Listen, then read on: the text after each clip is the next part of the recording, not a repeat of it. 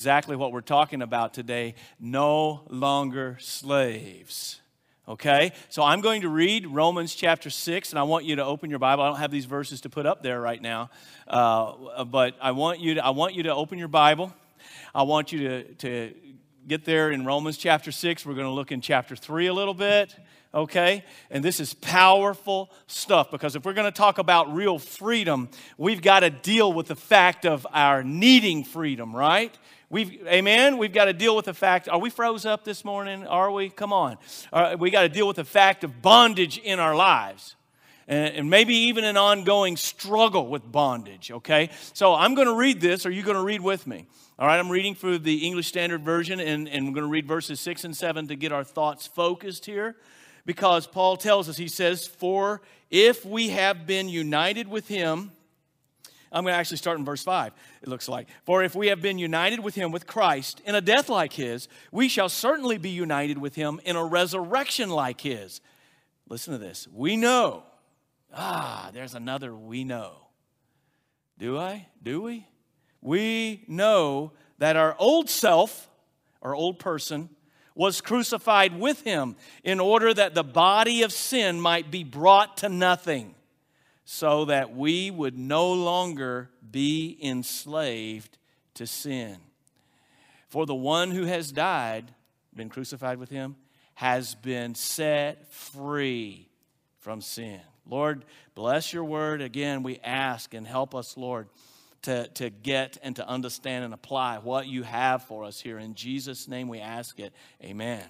Now, as we said last week, and I've said before, but especially last week, we were talking about a specific area, that of forgiveness and unforgiveness.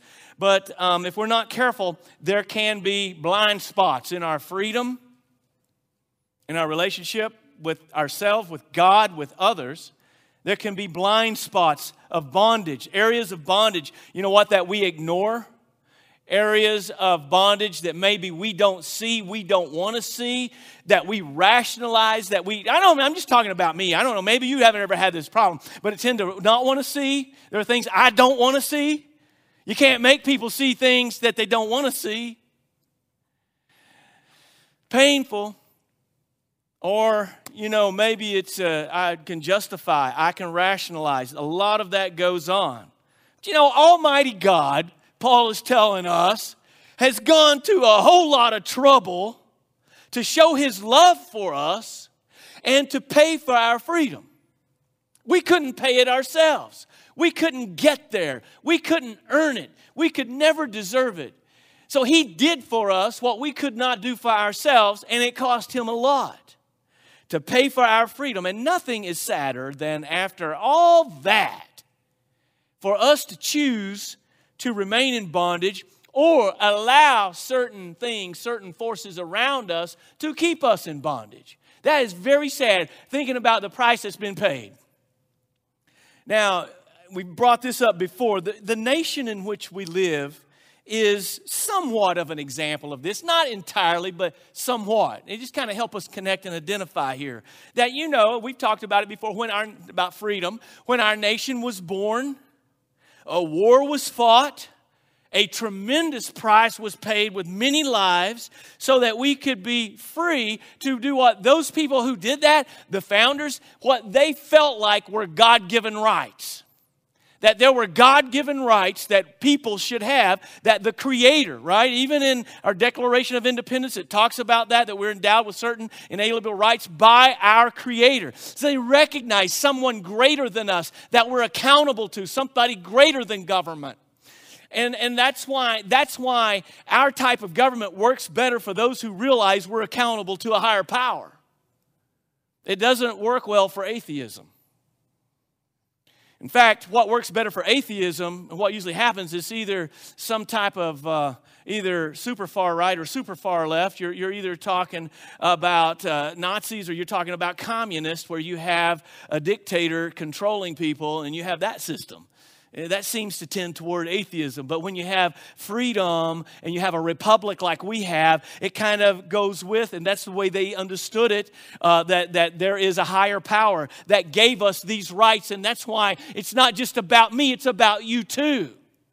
However, there's been a lot of blind spots there that they thought that God had given us the right to things like life, liberty, and the pursuit of happiness. But yet, even after fighting the battle and paying the prices, as we know, not everyone was free.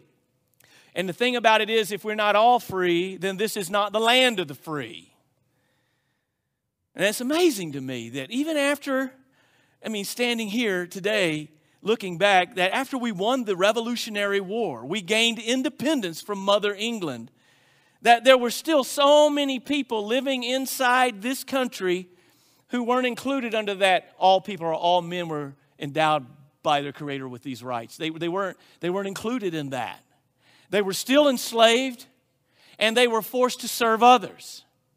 And as we know, it actually took another war to begin to loosen that bond, so that the line in the national anthem that talks about the land of the free could ring out a little bit more accurately for everyone, even though we still have a lot of things that need to happen.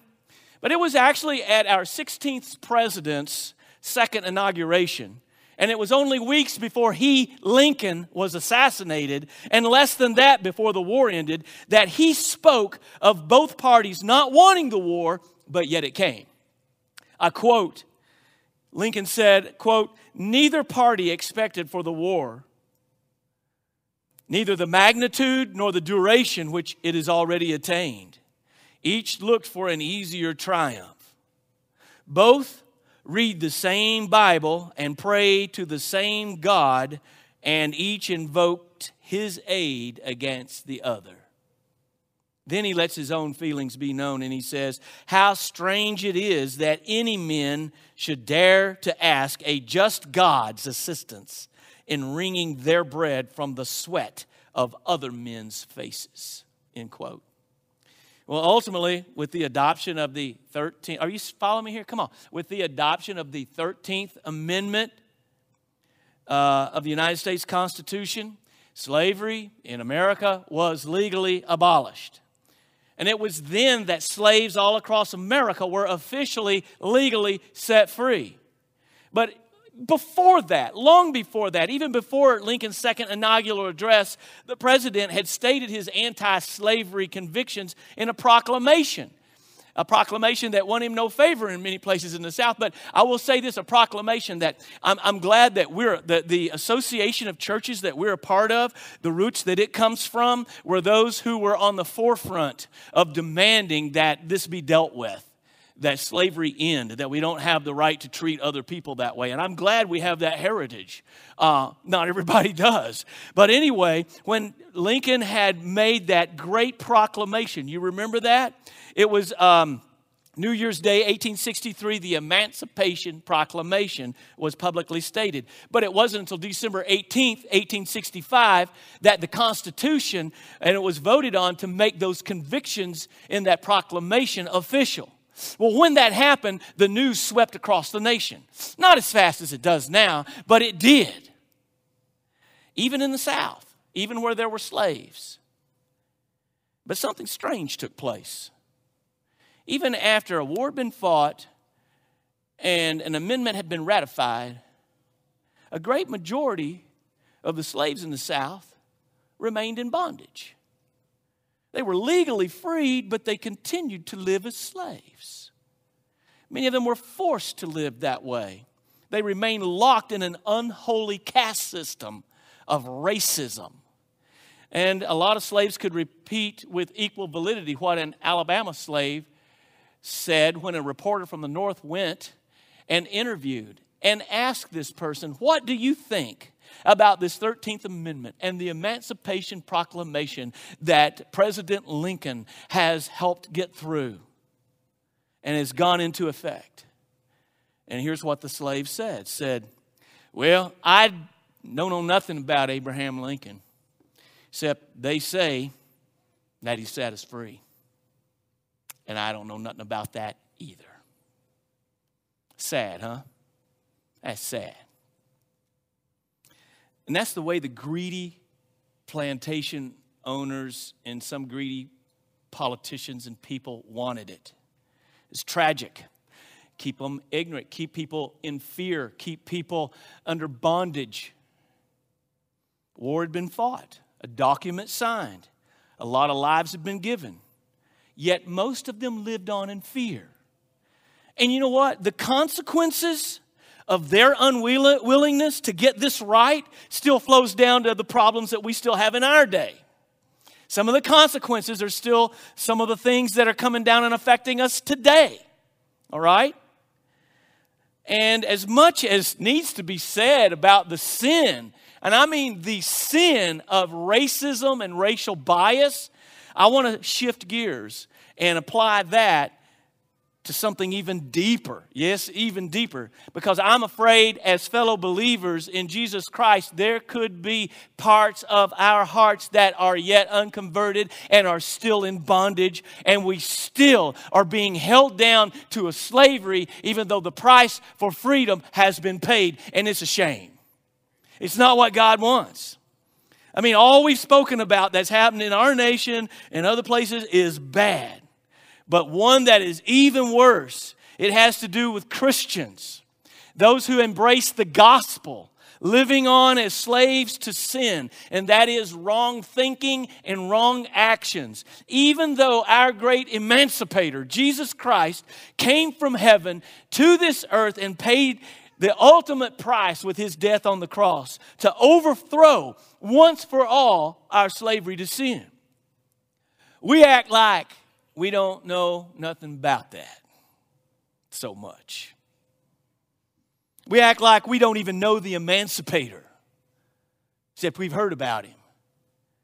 In fact, as strange as it is, sometimes, and this was a problem in America, just the way they tried to set things up, it was easier for some people to just kind of keep living as slaves than to try to live a free life. Everything was kind of stacked against them. But guess what? Our emancipator has gone before us, and he gives us the strength, and he gives us the family of God and what we need to go on and live the free life.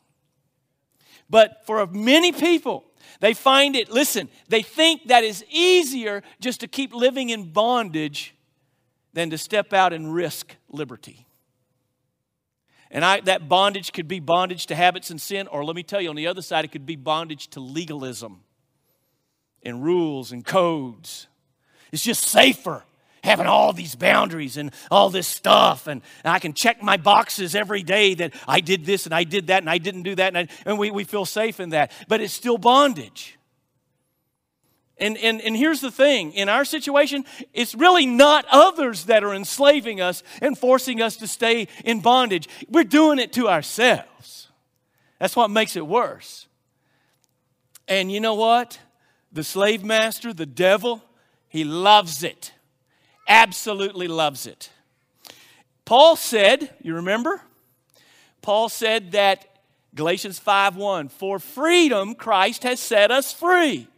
Stand firm, therefore, and do not submit again to a yoke of slavery. And he wouldn't have said that if it wasn't happening. And in that case, it was legalism. It were people who were trying to bring people into slavery with all the rules and all the rigid things and just being religious and religiosity and all of that. The reason, it was for freedom. Freedom's the reason why he set us free. Now, if he set you free, he wants you to use that freedom for his glory and enjoy that freedom. But we don't seem to have a lot of joy.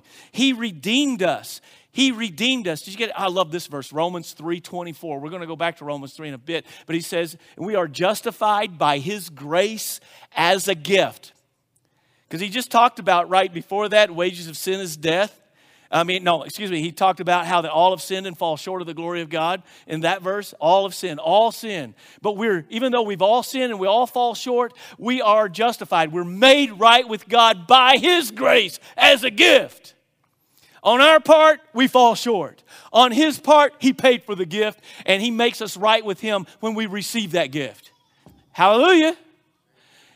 And he makes us think about it a little bit when he says, through the redemption that is in Christ Jesus. The redemption. You know what that means? That means he bought us back. When you talk about redemption, it means to buy back. In times when you use a coupon, you redeem them. That is, they buy them back and you get the discount, okay? Jesus came and he saw us in bondage and he paid the slave price for our freedom. He redeemed us. He himself paid that price because we couldn't pay it. That's a powerful verse. And then Jesus said, hey, when I do that to set you free, to give you this as a gift, he tells us in John 8:36, if the Son sets you free, you will be free indeed. We may come back and have to visit that passage later on, but the thing about it is, he's saying, if you're in this system in a house, he's using the same type of illustration. If the Son, if the one who is heir to everything, if he comes in and sets you free, then you're really free. Somebody else says you're free, you may or may not be. But when the Son, the one in charge, sets you free, you're really free. And that's what he's saying. And so we need to be free indeed, really free. Okay, so in talking about this, first of all, we need to back up and talk about the facts. Because to talk about freedom, we have to talk about bondage. And it's a real deal. It's more real than what we want to talk about sometimes. And the fact of our bondage is, first of all of us are born in the bondage of sin. That may not be what the psychologist says or the philosopher says, but that's what the Bible says. We're born with a sinful nature. We're sinners by birth, by nature, and then ultimately by choice. All have sinned, Romans 3:23, and fall short. All of us have that sinful nature that we inherited from Adam. Paul talks about that. And we've all done it. We are all born enslaved to that sinful, selfish nature and to sin. You see it in the nursery. Okay, I guess all you guys' kids and grandkids are little angels. You just like, what are you talking about? Yeah, I guess maybe. Listen to this. He tells us back in Romans 3, and you mark this, He's quoting from Psalms here, actually. He's quoting, that's why he says, it is written. So many times in the New Testament, he's quoting the Old Testament. He says, it is written. None is righteous. No, not one. How many of us are able to be right with God and be holy on our own? Zero. None. Verse 11, no one understands. No one seeks after or seeks for God. All have turned aside. Together they have become worthless. No one does good, not even one. Well, I thought I'd done, What we call good, God doesn't call good. On our own, there is no good here. All have turned aside. That verse says that none of us even seek for God. That is, we are so corrupted by the fall into sin that on our own we don't even seek Him. That's why Jesus draws us. That's why He says if you lift it up, He'll draw. That's why the Holy Spirit, the gospel call goes out and He begins to draw us. But you are responsible. Are you going to respond to that or not? But on our own, we wouldn't even seek Him if He wasn't seeking us first. Praise God. Amen. Christ is the one who came to set us free because we didn't know nothing about freedom at all. All right? So all of us are born sinners. We're born in bondage. Secondly, Christ died to set us free from that bondage. See how simple this is? Sometimes we need to go back to the basics, right? They say the great Vince Lombardi, after a terrible game by his Packers, remember that whole, every coach, every teacher, every lecturer uses this where he brought these professionals out and he pulls out a football and he holds it up and he starts his talk to them and say, gentlemen, this is a football. Evidently they played so bad, we got to go all the way back to the basics this is a football. So sometimes we even do that in our relationship with God. We get so distracted by all these different details and sometimes these frivolous things. We need to get back to the main thing. We need to get back to what it's all about. And this is it. Christ died to set us free. Back there in Romans chapter 3. He says, if you look in verse 19, he says, now we know that whatever the law says, it speaks to those who are under the law so that every mouth may be stopped. That is, every one of us under the law of God, every mouth is stopped. Can you imagine that? We stand before God guilty. There's no excuse. There's nothing we can say.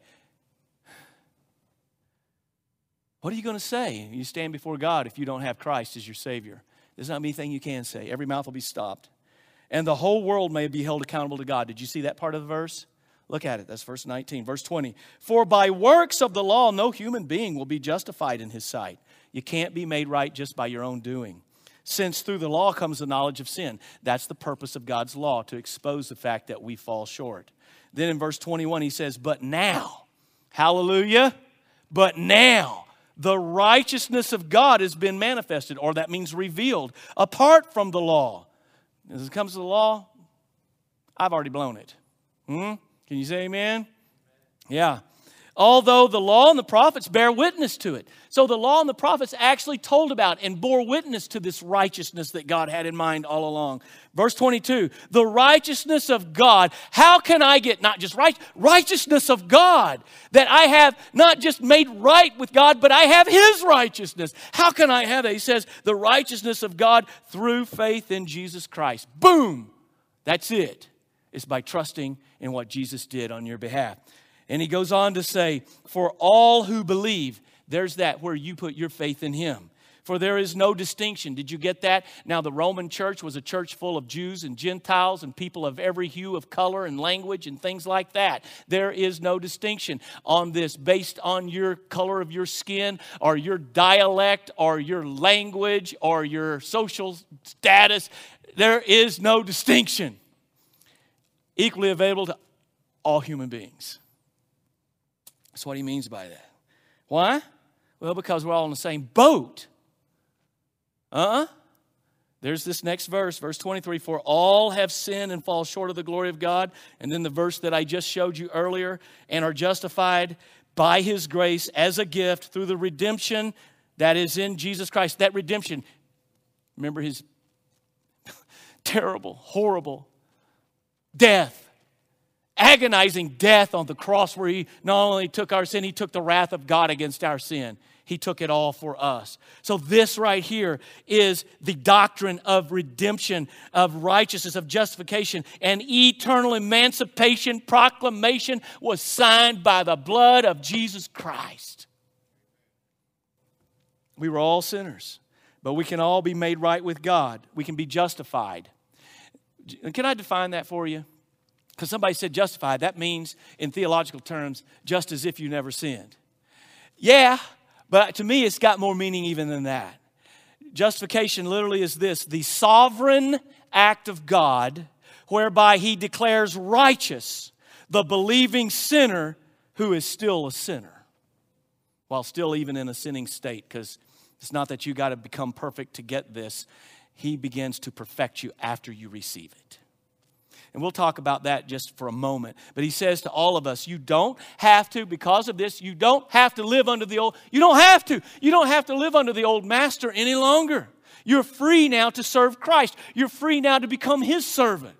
Before Christ, you may have thought you were doing your own thing. Well, I'm not tell anybody tell me what to do. I'm just free. But you were lied to. The devil lied to you. I'm going to do my own thing. Nobody's going to tell me what to do. God's not going to tell me what to do. You're not going to tell me what to do. But at the same time, what you didn't realize, you were enslaved to your own selfishness, enslaved to lust, enslaved to greed, enslaved to pride, enslaved to all these kinds of things.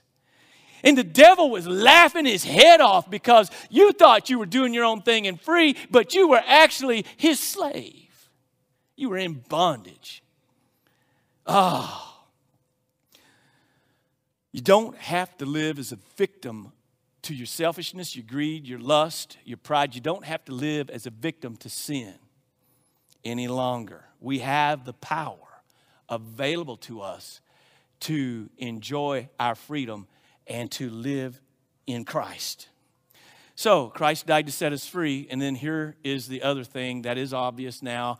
Even though all this is true, many Christians still live as though enslaved. And that's why Romans 6 is here.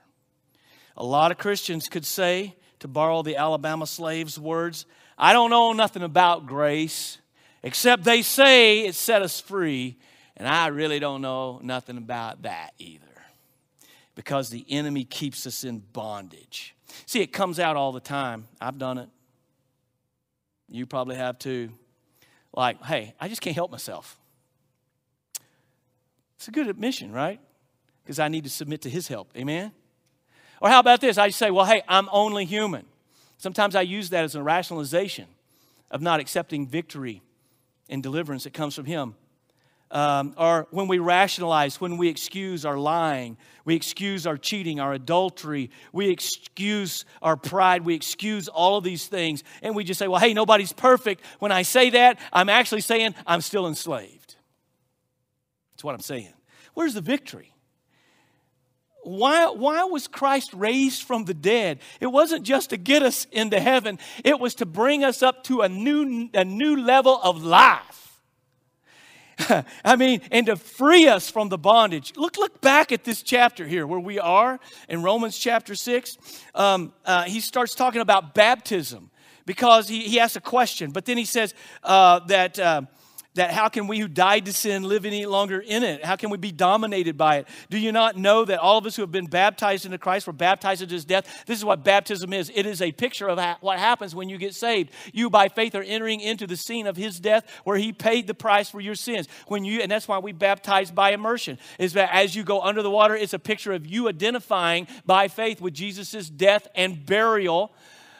He died to pay for my sins, but he didn't stay down, did he? He rose again. And when we come back up out of the water, it is an illustration of new life and resurrection life that we already have with Jesus Christ. He says this. He says, if we were baptized, we're into his death. In verse 4, he says, we were buried, therefore, with him by baptism into death, in order that just as Christ was raised from the dead by the glory of the Father, so we too might walk in newness of life. And so he wants me to live a new life. Just like I died to sin because I'm identifying with Jesus' death on the cross. That's why he says later on, I am crucified with him. That's what, in faith, I'm trusting his crucifixion. He paid for my sins, so in a sense, I'm crucified with him. And that's what my baptism represents. That's what it shows. That's what it testifies. But just as not only did I die to self and die to sin, but I rose again to have new life, resurrection life, just like Jesus did, to be a new person. That's what he wants to make available for all of us. And that's why this chapter is here. That's what he's talking about. Some of us have this neat little box we want to put God in. We have a box we want to put our salvation in too. Did you know that? Not only our concepts of God, his holiness and our concept of his grace becomes very shallow, but the concepts of what justification and sanctification and what that really means, it becomes very small. We may have our list of our dirty dozen or our nasty 9 sins, you know what I'm saying? The dirty dozen, the nasty 9, these are sins that, if you do this, he's going to dangle you over the pit. And since you don't do any of those dirty dozen or nasty 9, you think everything's okay with me. I'm doing pretty good myself. But like the Pharisees, we tend to judge things a little differently than what God judges it. There's a lot of things on God's list that isn't on our list, right? Yeah, we want to focus on just certain things. Because there's 2 realms. There's 2 realms that I want us to think about here when it comes to our righteousness even. First of all, there's the positional and then there's the practical. Are you with me with this? Can we dig a little deeper for just a second here? Okay, so first of all, the position. Your position, once you have received Christ, once you have put your faith in him, you are now, one of Paul's favorite terms, you are in Christ. That is your position. You are in him. You've identified with his death and his resurrection. He's paid for your sins. You've received that justification because he paid for it. He redeemed you. You are in Christ. That's your position. When God looks at you, he doesn't see your sin. He sees Christ. That's your position. By his grace, you are cleansed from your sin. If not, there's no way you could go to heaven because God's perfect and holy. And one little slip up is listen, if that's all you think is just, okay, if I just make one little slip up, then I've got he's cast me away, then you'll never get there. You'll never get there. You're never going to, I used to hear preachers say, die with unconfessed sin in your life. Good luck not. Because when they were saying that, they were thinking about a nasty 9 or a dirty dozen. What about gossip? What about bearing false witness? What about coveting? According to the Bible, If you don't live and even think, because Jesus said it's not just the act, it's the thought behind the act, that if you even look at a woman desiring to commit adultery with her, you're already like an adulterer in your heart. If you hate somebody so bad you wish they were dead, you're already like a murderer in your heart. You remember that in the Sermon on the Mount? Because you had these Pharisees that thought they were crossing off everything, like I'm keeping all this, but he says you're really not. And even those were the guys that said, well, we don't commit adultery. But he said, you're putting your wives away. You get tired of this one. And you don't cheat on her, you think, but you give her, and then their culture, they could do a certificate of divorce. And the woman had no rights. She couldn't contest it. She was just put away. And then he would take another one. And that's why he says that God's not recognizing all these marriages y'all are doing, because what you're doing is you Pharisees are going from woman to woman, but you're using what you think is a loophole of the law to do it. You're adulterers. Boy, they didn't, you know what? That made them want to kill Jesus. You see what I'm saying? By the way, so my salvation doesn't depend on my memory just before I go to sleep. If I can remember every sin that I might have committed and confess it, because I guarantee you my salvation is more dependent on what Jesus did on the cross than it is my memory, especially at this stage of life. And then let's say I went through a day and I didn't do anything wrong. I didn't do any no-nos. I've still got James chapter 4, verse 17 to deal with, where he says, to him that knows to do good and does it not, to him it is sin. So then I got to think about anything that I should have done that I didn't do, not just about all the things that I did do that I got to confess, but then whatever I didn't do that I could have done, and then that's sin, and I'm never going to get there. So unless you think and act as perfectly as Jesus, as perfectly as God, you need what Jesus did on the cross.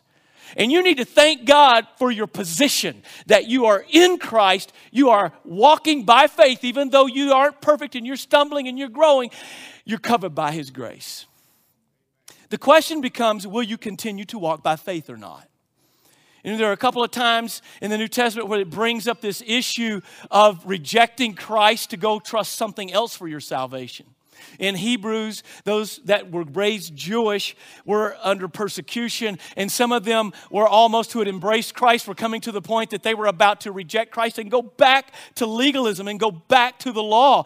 And they're trying, and the writer's trying to say that's just like that's like crucifying Christ afresh. He said it's just like that crowd that on Palm Sunday were saying, Hosanna, Hosanna, blessed is he who comes in the name of the Lord. And then a few days later they were saying, away with him, crucify him. That's what you're doing. You're saying he's the king, and then now you're saying away with him. It's just the same thing. So, it's up to you whether you want to continue to walk by faith and you want to trust in him, but it's up to him to keep you justified and righteous. It's what he did. All right? And so that's your position. But then there's the practical part. Then the practical realm. My practice. How I live. We're continually in my practice. I got to tell you something. And I don't think anybody here is going to be shocked. In my daily practice, I have to admit that I am not as perfect as Jesus. Is it possible? Yeah, I believe so. I got growing to do. I'll never forget one old guy said that I believe I can go weeks without ever committing one sin. I'm like, hallelujah. But I kid you not, his wife was rolling her eyes behind him at that moment. Okay. If you think you're perfect, talk to your teenagers if you've got them. Okay. The practice, here's the thing. By the practice means that now that I'm saved, see, there's justification, now here's sanctification, that I am continually growing and being conformed to the image of Christ. That's an ongoing process, folks, that lasts until you die. Called sanctification. And I've had some good friends that felt like they had arrived. Now, I know there are moments in our life where he bumps us up a bunch of notches, where there's something that happens in our life and we understand truth and we apply truth. We have an experience with God that takes us from here to here. But don't think that you're like one guy said, he says that I am now there and I can live above sin. I'm like, all the time? Oh, well, good for you. I'm going to have to watch this person. And I saw him at the ball game on Tuesday night. Not this Tuesday night. It was a different Tuesday night. I still think he's got a ways to go to be like Jesus. Okay? I did too that night. I kept wanting to help Not only the players and the coaches, but even the officials. You know what I'm saying? I just felt like I needed to help. I needed to shout advice, things like that.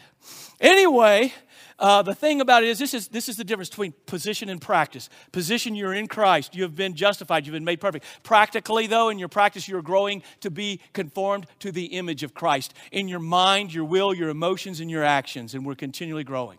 This is what? Now, there's two questions that come out here. See, and by the way, your old master doesn't want you to understand this. He wants you to continue to live in fear of his lies, in fear of his whip. He's not your master. You're free. You tell him. All right? Tell the enemy that. So two questions come out in Romans chapter 6. The first one's in verse 1 and the second one's in verse 15. So look at it really quick before we wrap this up. It starts off because he's talking about how we're saved by grace. Because you're saying, well, if what you're saying about our position is true, people could abuse God's grace. Yeah? You guys stay with me now. Because Paul anticipates that. So the question in verse 1, what shall we say then? Since the more we sin, the more he just abounds in his grace. The more we sin, the more he forgives us. So the question, he says, I'm anticipating the question here. What are you going to say? What are you guys saying? Are we to continue in sin that grace may abound? Should we just keep sinning so he can just keep loving us and forgiving us? The old King James, it says, God forbid. Actually, the words in the original Greek language is may it never be, but it's in such an emphatic way. It's no and however strong you could say no. So that's when he goes into this whole thing. By no means. He says, how can we who died to sin live any longer? I mean, you've been crucified with Christ. You've been resurrected with him. That's not the way, that's not where your life is. And these two questions, and then in verse 15, he says, what then? Are we to sin because we're not under law but under grace? Same answer. By no means. God forbid. These aren't the same question, by the way. There are two themes in this chapter, and they're introduced by, if you're really studying this chapter, which I suggest you go home and do, you're going to find that there's two themes, and they're each introduced by these questions. The first question in verse 1 addresses those who fail to claim their freedom, and you stay under bondage. Watch this. The second one, in verse 15, deals with sinning in a state of liberty, and it addresses those who try to take their freedom too far and end back up in bondage. Right? So there's some that fail to claim their freedom, and there's some that try to take their freedom so far that they go back into bondage. They abuse grace, that he doesn't give you a license to sin. He died to break the power of sin in your life. Not just so you can say it's no big deal if I sin. It is a big deal when you realize what it cost him to redeem you. And so now I want to please him. Now I want to serve him. Now I've been freed so that I don't have to be bound by this. I can be bound to Jesus. And I can grow. And I can change. And when I stumble, I can get back up and keep growing and learning. See, we've been programmed to just fail and ask forgiveness, and fail and ask forgiveness. And even while we're saying, Lord, forgive me, and maybe y'all just say, Lord, forgive me for that sin, and once again, and for tomorrow when I'm probably going to be right there again. But how about like, Lord, there were some things in my life that I finally, I have to say I was kind of stuck in that kind of thing until I finally was broken enough to say, Lord, I can't do this. And I'm finally willing to give it to you and let you do in my life. Now, I've got to discipline myself. I've got to resist self. I've got to submit to you so that you can do what I can't do. Remember, if we want the supernatural in our life, we got to do the natural. He supplies the super. Okay? Okay, we're creatures of habit. And out of fear, insecurity, ignorance, we sometimes prefer slavery to the risk of liberty. Now, I just want to wrap it up with these thoughts right here. All right, so we don't have time to digest it thoroughly, but just whet your appetite maybe. So we go through chapter 6. This is chapter 6, verse 3 through 10. He says we must know something. We must know something. To understand this passage, you've got to, and when he talks about baptism, and he says we know these things, he talks about, and it's not just talking about physically what happens with your baptism in the water, but it's talking about spiritually what it represents, okay? He's talking about our identifying with Christ, what baptism symbolizes, that we must know that we have been identified with his death and we're identified with the power of his resurrection. That's what those verses are all about. So that, he says in verse 6, we no longer have to be enslaved to sin. For if we've been identified with him by faith in his death and resurrection, we who've died with him, we've been set free. And then he says we must not only know something, we must consider something. In verse 11, he says, so you must also consider, I like the old word in the old King James, I think it says reckon. And I remember there's some of you California transplants, Gloria, they used to come in here and used to make fun of me all the time for saying that. And I'd have to get my old King James out and say, it's a Bible word, reckon. Well, I reckon, because I was, we say that. Well, you think we'll get done into, I reckon, maybe not. I don't know. But I reckon. But it's an accounting term too. But also here, here's what he's saying, yield yourself.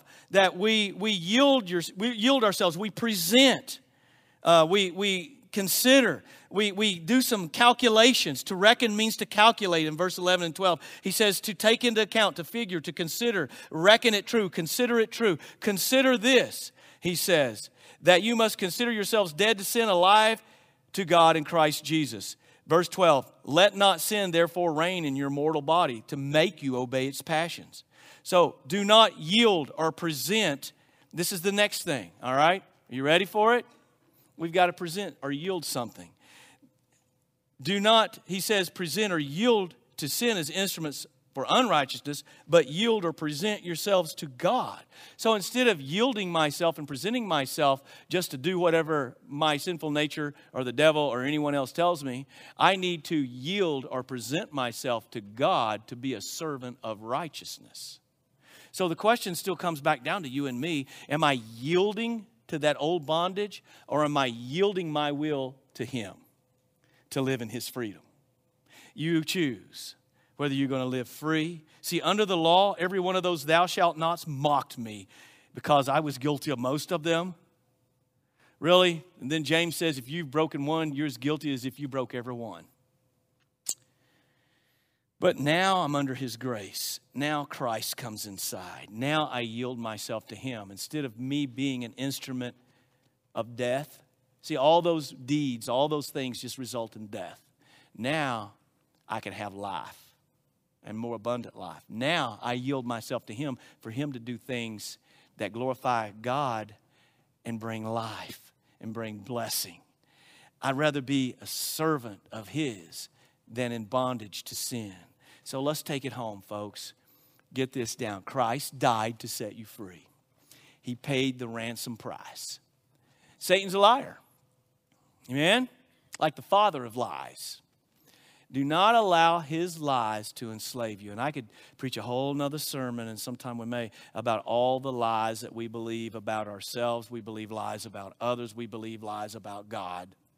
We believe lies about salvation. We believe lies about the Christian life. And some of it came from where it wasn't supposed to come from.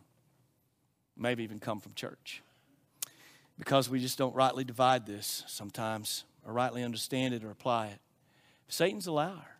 Do not let his lies. That's why we need the truth. That's why Jesus said the truth will do what? Set you free. Satan's lies are designed to enslave while making you think you're free. And please realize this, you are no longer a slave. Your bondage is broken. The price has been paid. Positionally, you're in Christ. Why aren't you claiming that freedom? Why aren't you claiming that power in your practice? Because it's available. Let's not give up. Let's not live as slaves. Our great emancipator is at the right hand of the Father, and he's soon coming back. He's got a lot more in mind for us than what we have in mind for ourselves, I'll guarantee you. Pray with me. Father,